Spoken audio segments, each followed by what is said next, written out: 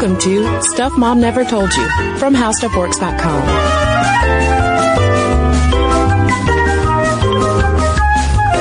Hello and welcome to the podcast. I'm Kristen. And I'm Caroline. And a quick word of caution before we get going that this episode is going to talk a lot about hard drug use, specifically heroin use, abuse, and recovery. So if that is a topic that you would prefer to avoid listening to for whatever reason, totally fine. You have been warned, and let's get into this really serious issue that has just skyrocketed in recent years. Yeah, heroin use has really taken off in the U.S. for a lot of sort of intermingling reasons, and it has really taken off too among women in this country. And so we thought it was time, as almost depressing and sad as this topic can be, we thought that it was really important to address it because we want to better understand, and we want you to better understand what is behind more women abusing heroin. And it's specifically white women, and it's something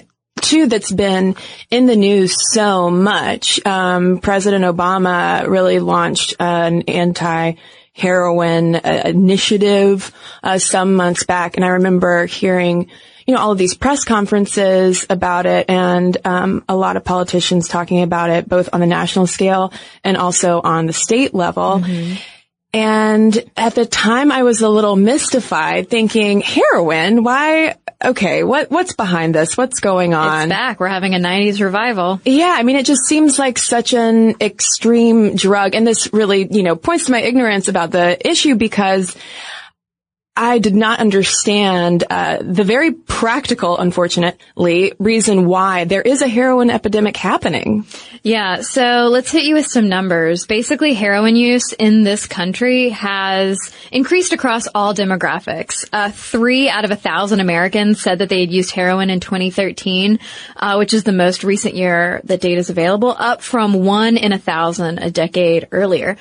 And while it remains highest among men, people 18 to 25, people who make less than $20K a year, people living in cities, and people who are uninsured or on Medicaid, the greatest increases have been seen among people who've historically had lower rates of use. Specifically, it has doubled among women and more than doubled among non-Hispanic white people. And this isn't just an issue of people trying heroin once and then walking away. As I think a lot of people know, heroin is extremely addictive. Nicotine is the only drug that we know of that is more addictive, in fact, than heroin. And heroin abuse and dependency jumped 35.7% since 2008 to 2010. And about a quarter of people who try heroin just that once, perhaps thinking, will become dependent on it. And that means we're having more overdoses and more deaths from overdoses. Yeah, that's right. In 2002, there were just over 2,000 overdose deaths, and that jumped to more than 10,000 in 2014. And if you look at particular states, you can see where heroin is just gripping towns, and West Virginia in particular has been in the news this past August in 2016 because the state has seen heroin overdose deaths triple from 2009 to 2014. And on August 15th, 2016, 27 people in this tiny West Virginia town called Huntington overdosed, one fatally, all because of a bad batch of heroin that was going around. Yeah. And if you look globally, opiate use has been pretty stable at about 17 million in 2014, but heroin trafficking has been on the rise. That's a lot of kind of scary statistics, a lot of scary numbers that more and more people are using heroin. But what is it? So let's get into some Dare 101, hashtag 90s nostalgia. That's right. Does DARE still exist? DARE does still exist. DARE stands for Drug Abuse Resistance Education. Oh. Yeah, and it had, there was the red letters, big DARE letters on a black background that I remember seeing so much around the same time when there were all those commercials, the PSAs about, this is your brain, egg, this is your brain on drugs. Egg cracked into the frying pan. Yeah, and there was the commercial with the woman in the tank top and she was like smashing up the kitchen. Yeah. Was that also your brain on drugs? I think it was, and that was also specifically heroin, I want to say. Oof. Which brings us full circle. Although that doesn't sound much like heroin, which is a type of opioid derived from morphine. And did you know, Caroline, morphine is organic? It's a naturally occurring substance extracted from the Asian opium poppy's seed pod. And whether it's organic or not, if you snort it, inject it, or smoke it, heroin gets to your brain really fast, meaning it is incredibly dangerous and incredibly addictive. So after that first injection, for instance, users feel this rush of euphoria, and then they chase it after that first time. But the thing is, it will never feel the same after the first time that a person does heroin. What happens is that it hits your brain and converts to morphine. At that point, it then binds to your opioid receptors, which are what deal with pain and reward perception. And in your brainstem, those opioid receptors are involved in just like really minor things like blood pressure and breathing, so what could possibly go wrong?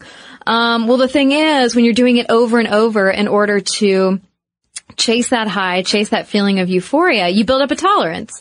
So you need more and more to avoid withdrawal symptoms. And those withdrawal symptoms include things like restlessness, muscle and bone pain, insomnia, diarrhea, and vomiting. You might also get kicking movements and cold flashes.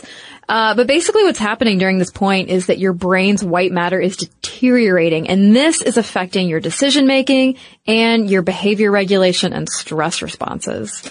And when you overdose, your breathing becomes suppressed because your brain isn't getting enough oxygen, which can then lead to psychological and neurological effects, including permanent brain damage. We cannot overemphasize that heroin just is not good for you in any dose. Heroin is not safe. No. Please do not do heroin. Because other side effects also include hepatitis and HIV, especially since you do get the side effect of lowered decision-making and behavior regulating skills. So if you're sharing needles or engaging in risky sexual behavior, people who use heroin also might experience collapsed veins, infection of the heart lining and valves, miscarriage, liver and kidney disease, and gastrointestinal problems on top of all of that. And that reminds me of something that CDC Director Dr. Tom Frieden told the New York Times about how when he was getting into medicine, the AIDS epidemic was happening, and there was obviously like a lot of issues around shared needle use with that, and how heartbroken he is to see a similar issue happening all over again with shared needles. Yeah, people out there who listen to NPR, you might have heard the story. This was a couple months ago, maybe. There's a town in Indiana where heroin use has exploded, and in a parallel fashion, so has HIV.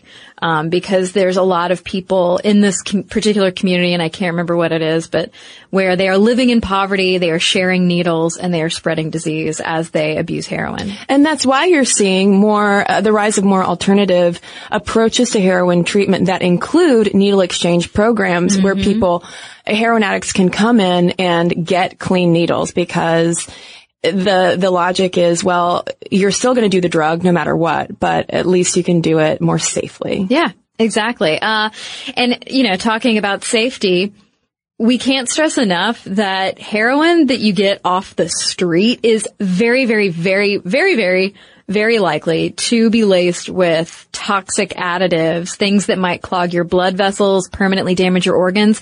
One of the big things that people are talking about right now is fentanyl. That's in a lot, not only heroin, but in a lot of street drugs. And fentanyl, for those of you who don't remember, is what killed Michael Jackson. It's like the surgical grade anesthesia that is not meant for recreational use. So a question that we wanted to answer is why? Like, what accompanies and precedes heroin use? Are there predicting factors leading to this? And research finds that it is pretty linked with trauma, especially when it comes to women. There was a study published in 2014 in the International Journal of Drug Policy, which found that female drug users disproportionately are likely to have experienced physical and mental health problems, sexual abuse, or domestic violence. Yeah, and both men and women did widely report parental divorce, family addiction, domestic violence, abuse, getting bullied at school, being in the foster care system. And while more women than men did discuss childhood physical and sexual abuse, there were plenty of male participants in that study who reported that they had been abused as children. And I mean, these researchers also note that while on average these are predicting factors, heroin addicts can also come from very affluent backgrounds with two-parent households and relatively stable conditions. So it's not like living in poverty, growing up in poverty necessarily will lead you down this path to heroin, but generally speaking, there are, contributing factors to it. Yeah, and I mean, like Kristen said, trauma is a huge one. There was an Australian study in 2005 of 615 heroin-dependent people. And the researchers found that 92% of those had experienced trauma at some point in their lives, and 41% had experienced PTSD at some point in their lives, compared to the general population's experience with PTSD at just 7 or 8%. And of those heroin users who had experienced PTSD in this study, the condition was chronic for most of them, and they had more extensive histories of using multiple drugs in addition to experiencing worse mental and physical health problems. And something linked to this issue of PTSD and trauma is dissociation. And Caroline, I was not expecting to run across that in our research. So can you help me understand sort of what dissociation is and how it relates to all of this? Yeah. Well, so first of all, women are way more likely to develop PTSD according to this Australian study. And dissociation is super commonly aligned with the development of PTSD. And this is basically when you have started a defense mechanism. It's when you separate yourself from your awareness of something. So to give it like a really mild, non-dangerous example, daydreaming is almost a type of dissociation. Like, you're not aware of your surroundings. Have you ever gotten road amnesia where like you're driving somewhere and you look up and you're like, oh my God, it's been 15 minutes and I don't even remember the last couple of miles of my drive? I'm nodding vigorously to Caroline. Yes. Yeah, that is a type of dissociation. It goes all the way up to its most severe and chronic form, which is multiple personality disorder. But basically, people who experience trauma, one of their primary defenses, especially as children, is dissociation. It's when you basically cannot deal with the circumstances around you, particularly in an abusive home. And so you kind of retreat into yourself. It's almost like you're watching a movie of yourself as a way to kind of insulate your brain, insulate your feelings so that you can sort of deal with this unhealthy situation around you. But the thing is, researchers are saying that trauma survivors' heroin use might actually be an attempt to reduce the earlier trauma's effects. And this is what they refer to as chemical dissociation versus the psychological dissociation that, you will see children in abusive homes experience. And when it comes to adults, if you've never learned to deal with your trauma or, face difficult situations head on and overcome your habit, for lack of a better word, of dissociating from traumatic experiences, you might just continue to dissociate, and that could potentially lead to multiple personality disorders. But it's all very wrapped up in trauma and then in heroin use. So is this a fancier term for self-medication? Yeah, basically, especially because it's also heroin use is also linked to things like anxiety and depression. So there was this big Illinois study from 2011 looking at heroin users in and around Chicago, particularly actually the around part. So a lot of them were in the suburbs. And they found that more than 75% of the sample self-reported or exhibited symptoms of mental health disorders like anxiety, depression, bipolar disorder, and ADHD. And they found that women were actually slightly more likely to have a co-occurring disorder. But the majority of the participants in that study said that heroin use provided them relief from their worries and anxieties because heroin, when you use it, when you abuse it, it provides both pain relief but also detachment from emotions. So it provides that chemical dissociation that those other researchers were talking to. And many of the people in that study also exhibited sensation-seeking behaviors too. And that's a point that we'll revisit later when we're talking about heroin's explosion in more rural settings.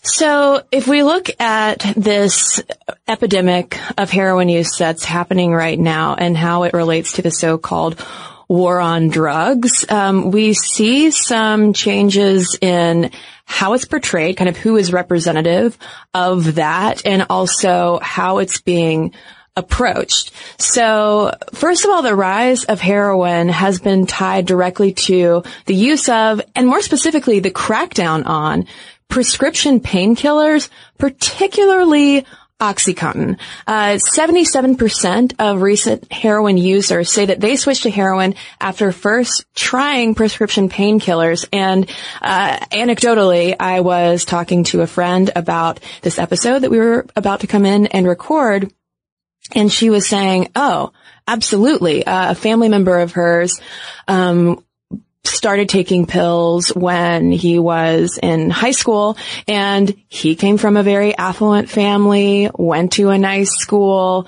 and very quickly the kids he was hanging out with were like, oh, you know what, these painkillers are fine, but have you ever tried heroin? I mean, it's actually cheaper. And, you know, you start snorting it, and then next thing you know, he's in and out of rehab. Yeah, not to like spoil the rest of the episode or anything, but I mean, there's a whole lot of like class and access issues wrapped up in this because, you know, it is way more. We don't have to tell you this. I mean, it is way more quote unquote socially acceptable to first take painkillers at all for anything because your doctor gives them to you. Presumably you've got insurance, you go to the doctor, you get your painkillers, and then you just keep using them. And it almost is like a fashionable thing. It's like going back to Mommy's Little Helpers, you know, what is it, the Vicodin or Valium? Valium from the 60s and 70s that housewives were getting. But at some point when that becomes too expensive, but it's or if you're just chasing a different high. Yeah. Like it's okay to abuse painkillers because, heroin, that's what poor people do. But as we're seeing, like, all of these weird classist assumptions about drug use and abuse are definitely flying out the window. Oh, I wouldn't say they're weird. I think more specifically they're just racist. Oh, yeah, for sure, just racist. But this reminds me of what I was telling you a couple days ago when I was early in high school and I was trying to impress a dude that I thought was cute by talking about weed and smoking weed. And he was like, you know, I'm really over that now. And I was like, oh, ooh. And he was like, yeah, I'm just more into pills. And I was, I think 16 maybe at the time, and just slowly backed away. Cause I was like, you mean like ibuprofen? Like, why? I don't understand it, but it's so common. And I'm talking to like a middle class white dude. Yeah. I'm such like a sheltered goody two shoes though. Like hearing if I had heard someone say that to me, I would have been like, but you don't know what it's going to do to you. Oh, well, I thought the same thing. I was like, why would you do that? What if it's a blood thinner? Or a diuretic. I would like to report though that both of these guys that I've just referenced are like fully recovered, and they're both happily married and doing great. So good for them. Not everybody is. So if we look back at 2009, there were 257 million prescriptions for painkillers dispensed. And that was up 48% from just 9 years earlier. And in 2010, enough painkillers were prescribed to treat all 242 million adult Americans around the clock for a month. In other words, reading between the lines, a lot of those painkillers were being diverted to illicit and illegal uses. Yeah, and when I first read those statistics, I was astonished first and then wondering, how is it possible that so many painkillers are being prescribed? Oh, I have a story. Oh, okay. Well, a former coworker of mine at a previous job had surgery. And she was given painkillers to deal with her surgery. And I'm not kidding you, dude. Like, you know, for anyone who's ever had surgery before, you get a certain amount of painkillers and maybe you can get them re-upped like once if the pain is really bad or if you get an infection or something that needs painkillers. She was calling like twice a month and her doctor was refilling it every time. Pill mills. Total pill mill situation.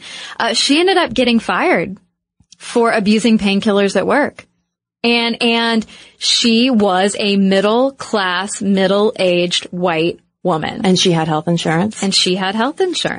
Well, and we see, though, all of this spiking, particularly in more rural areas, because come to find out, in the 2000s, you know, doctors were having trouble directly treating issues in rural areas because they're more remote. And so they would just write a bunch of prescriptions for painkillers, just cover up the pain. Well, especially if you're spread thin, you know, you might be the only doctor in the area for a long stretch. And so if you're overworked, if your patients are complaining of chronic pain, or if maybe you're just not a great doctor or a responsible doctor. That too. But yeah, so more and more though, women have been the ones abusing painkillers in particular, according to the CDC. Men still overdose on prescription painkillers more often, but the number of women who are dying from prescription drug overdoses jumped 400% between 1999 and 2010 compared to 250%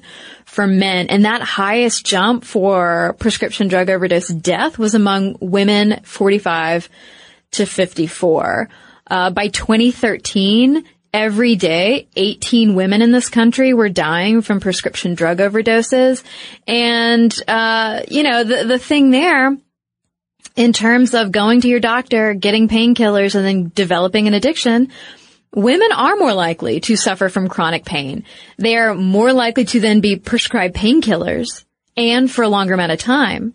And we tend to develop dependency issues faster, particularly not only to opioids, but also to alcohol and marijuana, thanks to physiological differences that separate us from men folk. Basically that we just hold on to those substances in our systems longer. Just side note, I really appreciate your use of men folk. Yeah, in this like really serious discussion. Yes. The men folk. Men folk. But another key factor to this puzzle is that the majority of overdoses happen when those prescription painkillers are combined with other depressants like alcohol or sedatives like Ambien and Xanax. You probably can see where this is going because women are twice as likely as men to have anxiety and 70% more likely to have depression, which means they get more of those medications, which means if they are also taking painkillers, they are more likely to experience dangerous drug interactions. And throughout all of this research, I kept thinking about Amy Winehouse and watching the Amy documentary, which I do highly recommend if you are, whether or not you are a Winehouse fan, because her official cause of death was alcohol. But like this, the majority of ODs are happening because you are mixing things. Obviously, she had, you know, problems with heroin and cocaine and like all sorts of other hard drugs as well. Well, especially if you are building up that tolerance. Because suddenly the amount that you're using is so much higher than what you started at, but you don't feel as good, so to speak. And considering those physiological sex differences, you know, with our tolerance being lower than men typically, whether we're talking about booze or something like heroin, you know, thinking about Amy Winehouse before she died, I mean, she was tiny. tiny. She was already like a small woman, but she was just skin and bone. Yeah, and we've focused this episode is focusing mainly on women versus men, but we also have to talk about LGBTQ folks. They are 9.5 times likelier to use heroin than straight men and women. And a lot of that relates back to all those mental health co-occurring conditions we talked about earlier. Anxiety and depression, things that stem from the daily exposure to homophobia, discrimination, the threat of violence. It's just one more thing that community has to deal with.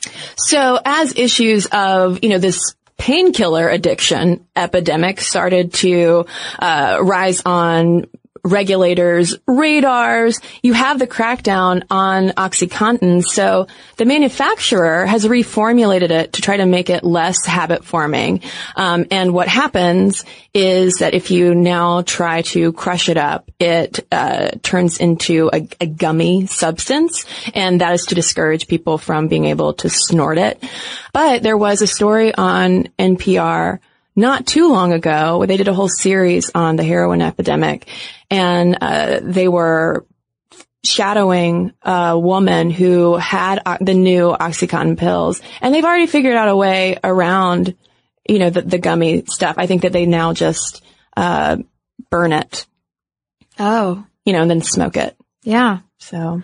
Well, because of those changes to the drug that make it more difficult to abuse, you see black market pharmaceuticals price spiking.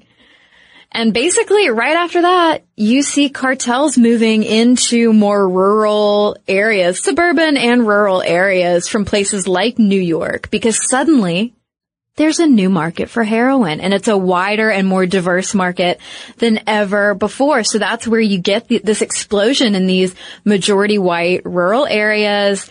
They typically have police forces that are spread way too thin, and like Vermont and New Hampshire are kind of leading the way in this, unfortunately.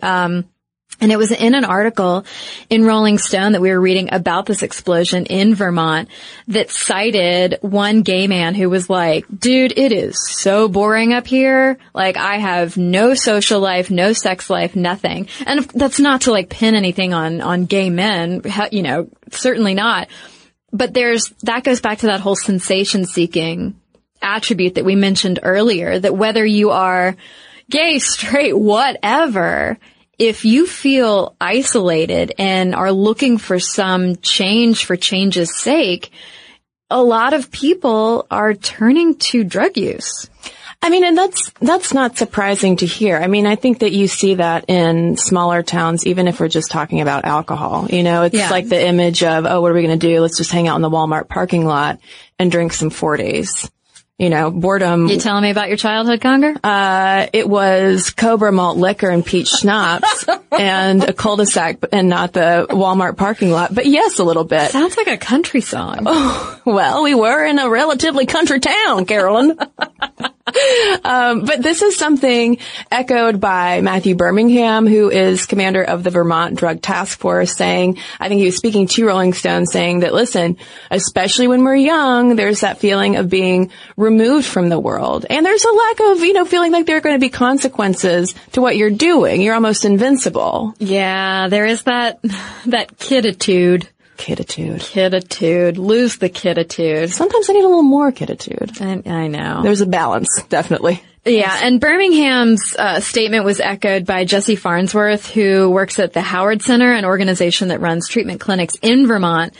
And Jesse just said that, kids today don't feel like they're a part of anything. And when people feel isolated, it's easy to want an escape from reality. I mean, that's not saying that any person who feels isolated, bored, or whatever is going to immediately turn to heroin. But when you do have this explosion of heroin alongside people who perhaps are already abusing painkillers or perhaps seeking a new experience, that's a terrible combination of opportunity.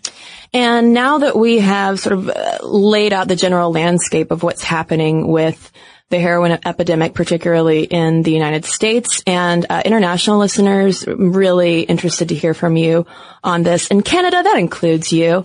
But we're going to take a quick break and come back and spend the rest of the episode really focusing on heroin as it relates to women.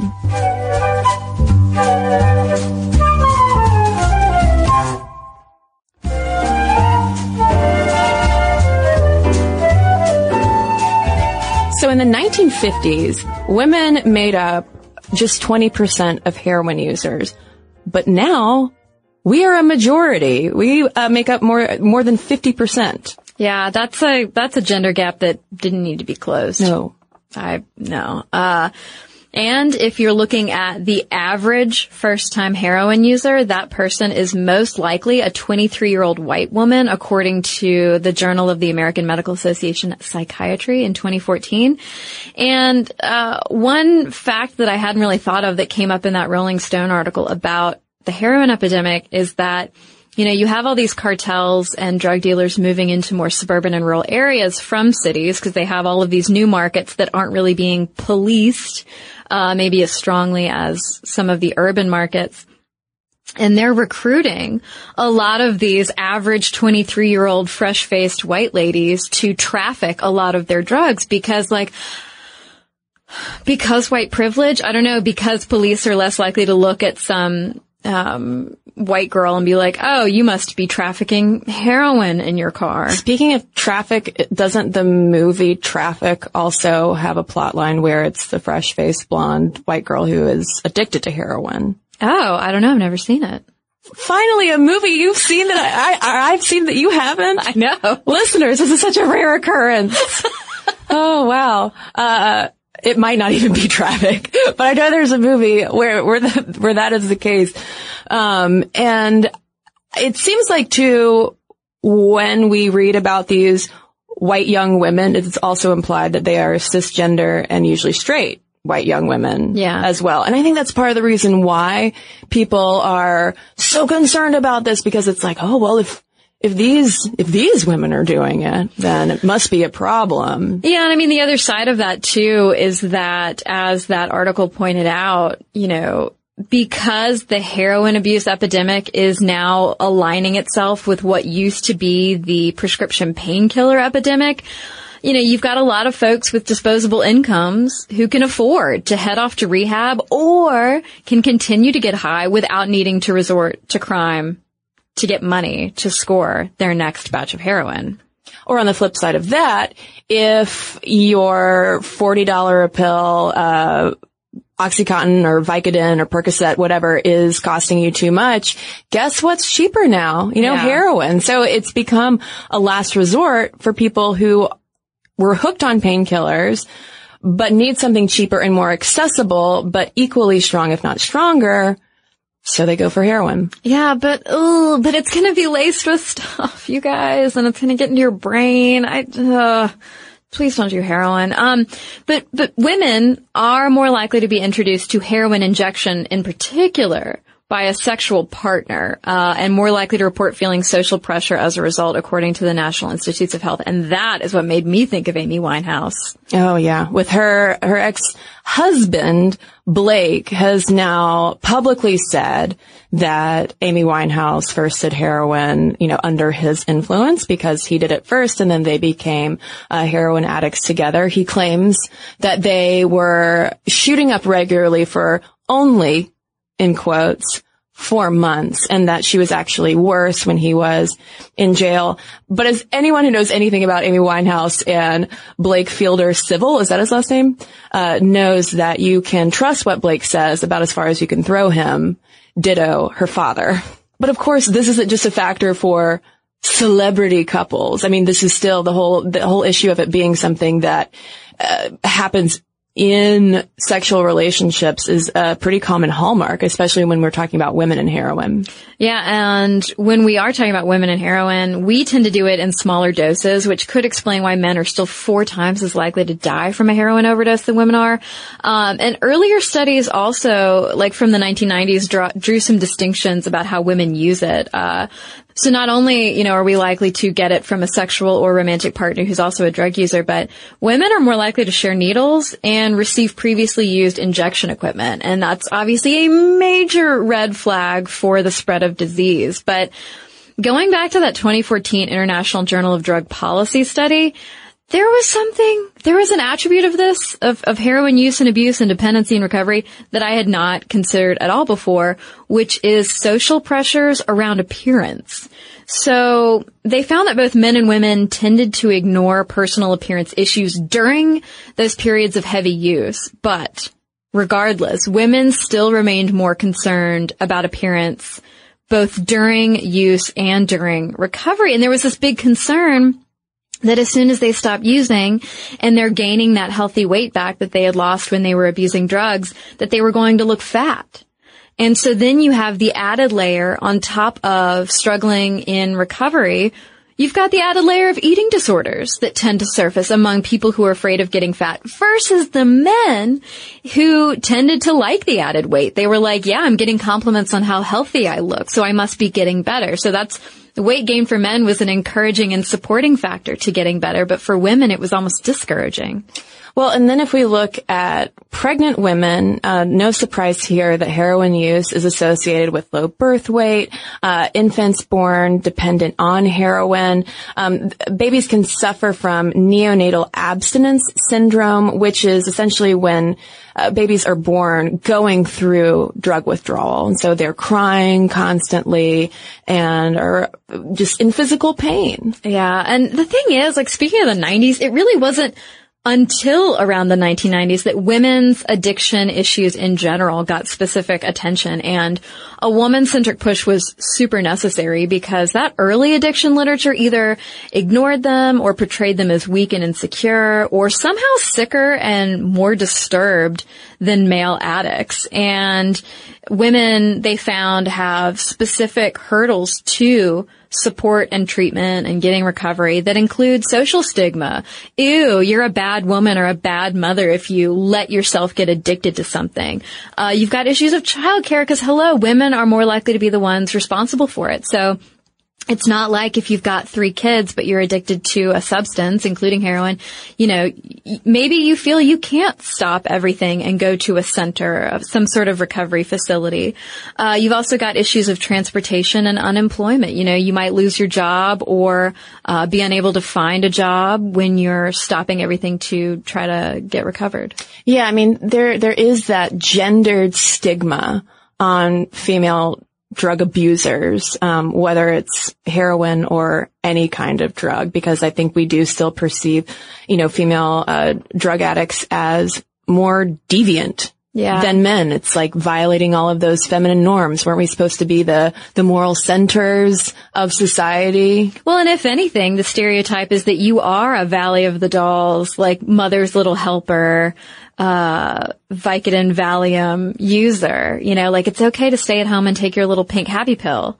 But heroin, that's aggressive. Yeah, I mean, I feel like anytime you have drug abuse and motherhood combined, the stigma is doubled and tripled. But unfortunately, it's often something that goes hand in hand. Yeah, and that International Journal of Drug Policy study also pointed out the whole thing with appearance and weight and drug using stigma, all of that affects a woman's cultural capital. And that is, as we were talking about, a potential hurdle to recovery. They wrote that if society has more onerous expectations of women than men in terms of their appearance, behaviors, or caring obligations to others, this is likely to place more material and psychological demands on women in recovery. So basically, don't forget to smile. I'm saying that as a stand-in for make sure that you're thin and pretty and a good mother and that you're healthy and that you've got a job. All of these extra expectations, don't forget to put on your lipstick. A plus side when it comes to gender and drug abuse, though, is that the same study we've been citing a lot found that women do report more informal support, having an easier time making non-user friends, and are likelier to say that their kids motivate them to kick the habit and stay clean. Yeah, and there's actually, I mean, speaking of women and kids, there's a great example of treatment coming out of Iowa. It's this place called the Heart of Iowa. It's a residential program for women with kids. It doesn't only treat heroin users. It treats women with a variety of substance abuse issues, but it's been around for like 20 years. It was created in response to a high percentage of women who were opting out of residential treatment facilities because they didn't want to have to abandon their children to foster care. There are fewer than 12 programs like this in Iowa, which means there's a huge waiting list, which of course can complicate recovery. There are other programs that you have to be like a certain amount pregnant. You have to be like a certain amount into your pregnancy before they'll accept you. So that like dead space of having to wait until you're somehow pregnant enough to go into the facility can also complicate recovery. But at this Heart of Iowa place, I mean, the women have full days from 8:30 to 7 at night. They have a comprehensive curriculum where they can learn strategies for relapse prevention, even how to quit smoking, but also how to budget and parenting skills. They can attend group therapy, individual counseling, and the facility even has like an outreach branch that can also reach the partners and or spouses of these women in different facilities so that there's a more holistic, whole family approach to recovery. But I mean, they also get mental health counseling, life skills training, on-site childcare, and most importantly, those furnished on-site apartments that let the women have the dignity of a private space that they can return to at night after the day is over. Yeah, I mean, this sounds like the ideal situation for an accessible rehabilitation facility. Not talking about like a celeb rehab, bazillions of dollars kind of place. But unfortunately, I mean, all of that relies so much on how much government funds are available to make that happen. And a lot of times the answer is, there's not too much, especially as the demand is increasing. And that leads us to questions about medication for treatment, because you have methadone, which is probably the heroin treatment medication we're most familiar with. There's also a newer one called buprenorphine. There's also naltrexone that act on the same parts of the brain that heroin does, but both methadone and buprenorphine suppress withdrawal symptoms and relieve cravings. Naltrexone blocks those opioid receptors. And if I'm recalling correctly, one big difference between methadone, which can be addictive, and buprenorphine is that buprenorphine does not, it blocks the same like drug and reward pathways that methadone does that can lead to more addiction. Right. And there's questions too, when you talk about parents, women with children, of whether methadone and buprenorphine are safe for pregnant women. And methadone is definitely still the preferred and recommended treatment, although it is associated with that neonatal abstinence syndrome that can affect newborns. And there was actually a 2010 study that found that compared with methadone, buprenorphine was actually better than methadone in reducing those withdrawal symptoms in newborns. But a lot of doctors are uncomfortable using it just because it hasn't been as extensively used in pregnant women. So there's still some question. You also have naloxone, which is used as an emergency treatment to counteract the effects of an OD. And there have been a lot of articles and NPR segments, for instance, that I've heard about police forces and outreach groups carrying shots of naloxone with them. So if they encounter someone on the street who is experiencing an overdose, they can inject them with this rather than just either letting the person die or shipping them off to jail immediately.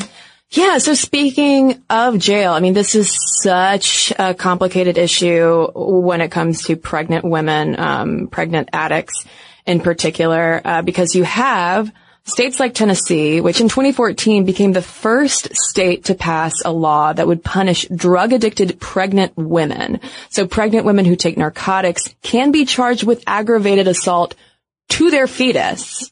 But it has no targeted drug treatment programs for pregnant women. Rather than treating the issue, you're just sending them to jail. Yeah. And that's not going to solve anything. And NPR, we keep referencing NPR. This episode was brought to you essentially by like Morning Edition and Marketplace, because I believe it was on Marketplace, or either that or All Things Considered. I forget because they come on back to back every evening here in Atlanta.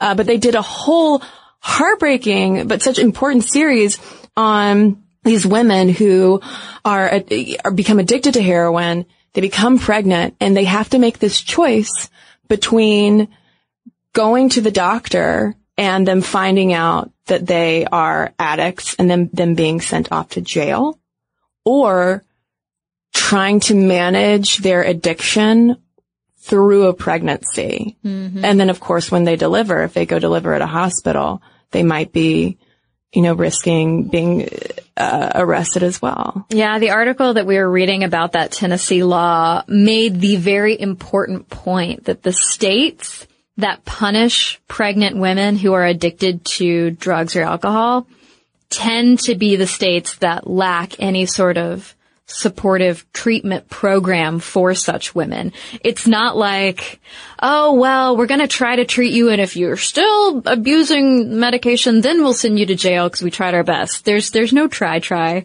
harder. And again, it's just punish the pregnant women for what they're doing to their fetus. And since the heroin epidemic has been so predominant among white people, you have more white middle class families publicly raising their voices against tough war on drugs policies, advocating for classifying heroin dependence as a disease, not a crime, and they're lobbying state houses, holding rallies, and starting nonprofits. And it's quite a shift from what a lot of white middle class families thought about tough war on drugs policies, when a lot of the people being arrested were people of color. Yeah. Oh, it's a complete 180. Yeah. Because now you're having more of these white families losing family members to heroin, whether it is death, an overdose, or whether it is going to prison. The White House drug czar, Michael Botticelli, was very explicit. He was like, yeah, these people know how to call a legislator. They know how to get angry with their insurance company. They know how to advocate, and they have been so instrumental in changing the conversation. And it's interesting to see the effect these families are having in this push to move heroin abuse away from being a crime and more toward a disease. We cited that 2011 study out of Illinois at the top of the podcast. It was actually, yes, it was done by a foundation, but it was actually funded by parents and grandparents. They helped fund this investigation into use and abuse of heroin by suburban people. And they found all of these important aspects of it about young people who don't see the consequences of their heroin use and abuse, about sensation seeking among young people in suburban areas. And where was that for the crack epidemic, or really any other drug epidemic, including heroin 20 years ago? Yeah, that just throws all of the classism and racism wrapped up in our drug policies into stark relief. And drug czar Botticelli called it like he saw it. He said, quote, because the demographics of people affected are more white, more middle class, these are parents who are empowered. Yeah.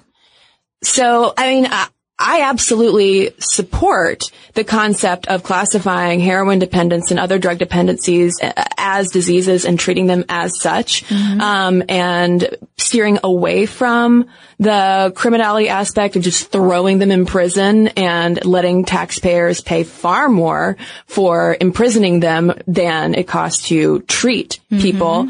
But I think we also have to take a step back too and ask that question that you just said of why are we suddenly paying attention to this now? And maybe we need to also spread these resources and all of this interest not only to white heroin addicts in suburbia, but also to more inner city areas that have drug problems, but they don't have all of those well-funded grandparents who can somehow contact a foundation and pay for a study. Yeah. And this is something that Kimberly Williams Crenshaw brought up. She specializes in racial issues at Columbia and UCLA law schools. She is also, if you're like, that name sounds familiar to me as a Sminty listener who's well-educated and curious about life, Crenshaw also introduced intersectionality to feminist theory. Hello. But she says this new turn to a more compassionate view of those addicted to heroin is welcome. But one cannot help notice that had this compassion existed for African Americans caught up in addiction and the behaviors it produces, the devastating impact of mass incarceration upon entire communities would never have happened.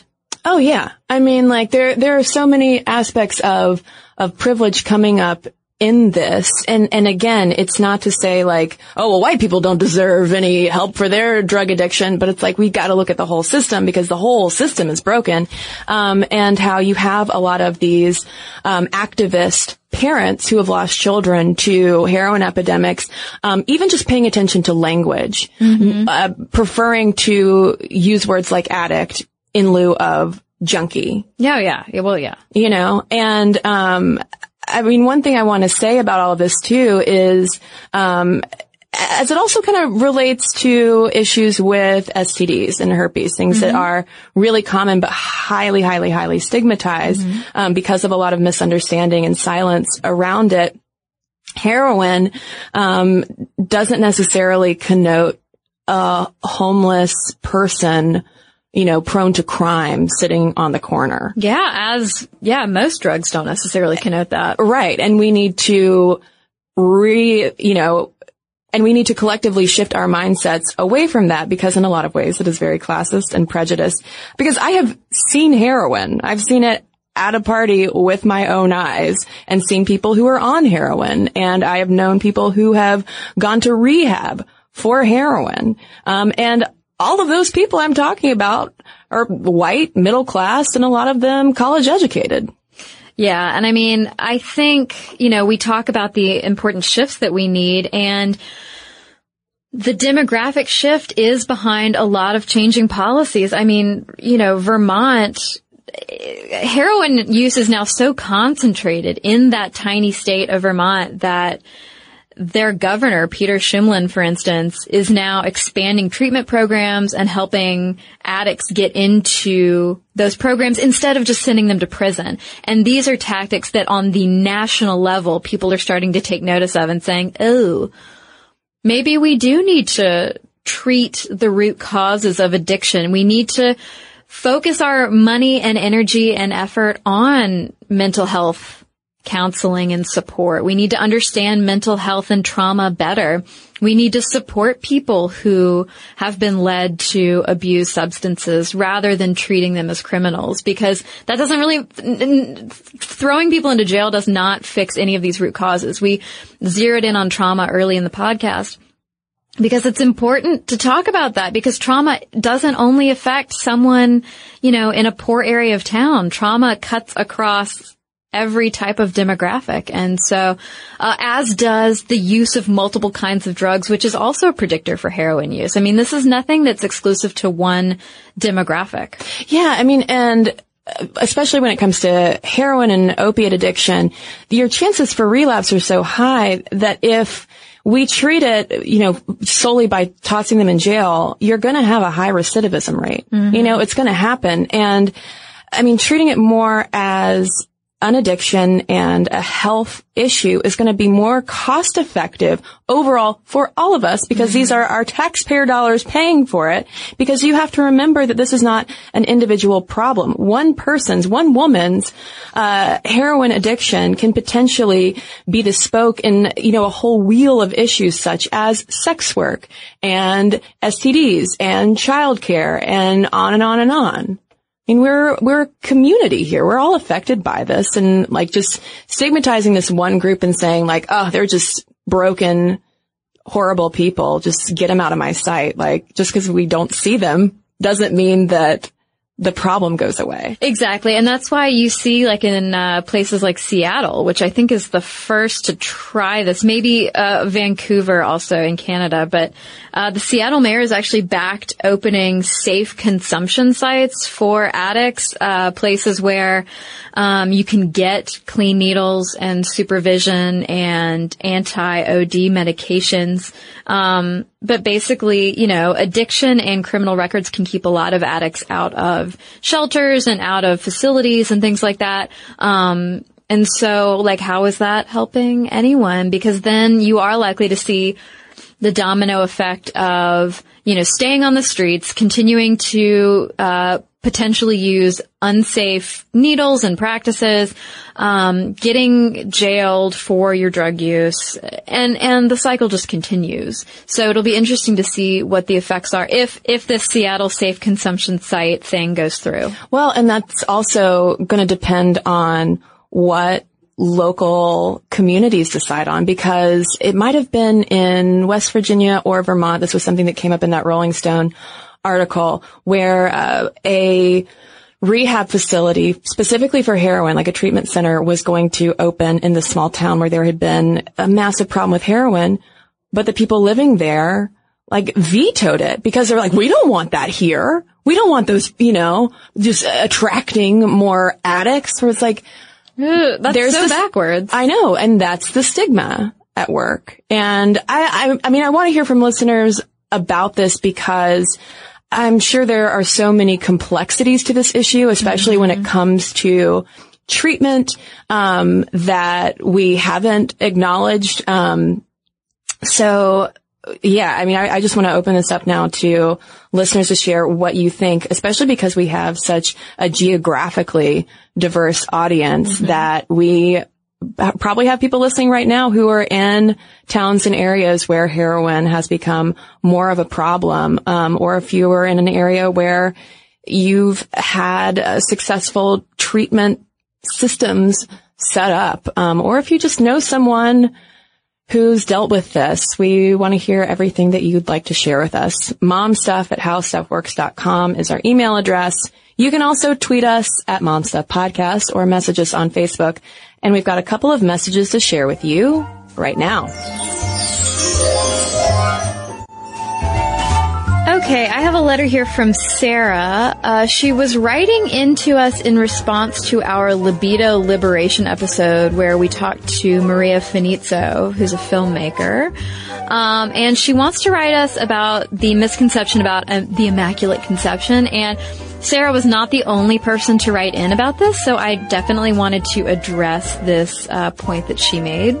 She said, I wanted to point out a mistake that many people make with the term Immaculate Conception. Many people believe that this refers to the sex-free conception of Jesus that preserves Mary's virginity. This would be the doctrine of incarnation. However, the Immaculate Conception actually refers to the conception of Mary herself. Mary was conceived by normal biological means by her parents, but God made it so that she was free from original sin because she would later become the mother of Jesus Christ. In Catholic doctrine, original sin is something that all men and women are born with as a result of the disobedience of Adam and Eve and their fall from Eden. While a big to-do is made about Mary being a virgin when she gives birth to Jesus, the Immaculate Conception is a reference to her own purity and elevation above all other mortal men and women. This is what makes her worthy of being the mother of Christ and of holding a very high place of reverence within the Catholic Church. My mother was raised a strict Catholic. While she no longer considers herself one, she still has a strong respect for many of their philosophies. She was the first person to point out to me that so many people don't use the Immaculate Conception correctly. I find theology fascinating and loved reading about this after she corrected me. Keep up the good work. I look forward to diving into your latest podcast about Lisa Frank. Oh, Sarah. Speaking of Lisa Frank, and then therefore speaking of unicorns, I hope that you also find our conversation about unicorns and Jesus and purity and virginity interesting in that episode as well. Oh man, Jesus and unicorns. What a combo. I have a letter here from a Kristen with a K about our episode on exercise and breasts. Subject line, Army boobs. She writes, I was in the Army for 8 years and always struggled with the classic Army activity of running. It took about 2 years of running with massive groups of people, primarily men, before I was alerted to what was holding me back. One day, after a rough run, a senior ranking man came up to me and said these life-changing words. Listen, None of these other guys are going to tell you this, but you need to know. Your run sucks because you're cradling your boobs instead of pumping your arms, and you don't even realize it. I took a quick jog to see if he was right, and by golly, he was. I felt like I was pumping my arms, but I was actually cradling my C/D cups with my forearms. I quickly went and got myself some new, better-fitting sports bras, and my run time immediately improved. What do you know? And hey, you know what? Rad dude alert for, like, talking to a woman about her breasts in a respectful manner. And pulling her aside. Yeah. And not shaming her. Oh, man. Well done, dude. She says, I love you ladies and thanks for what you're doing. Well, thanks for sharing that with us, Kristen, because I have a feeling that that might set off a light bulb in some other runners' ears as they're hearing this, and now I'm curious about my running form. But if you have any tips to share with us on running or just anything at all, momstuff@howstuffworks.com is our email address. And for links to all of our social media, as well as all of our blogs, videos, and podcasts with our sources, so you can learn more about women and the heroin epidemic, head on over to stuffmomnevertoldyou.com. For more on this and thousands of other topics, visit howstuffworks.com.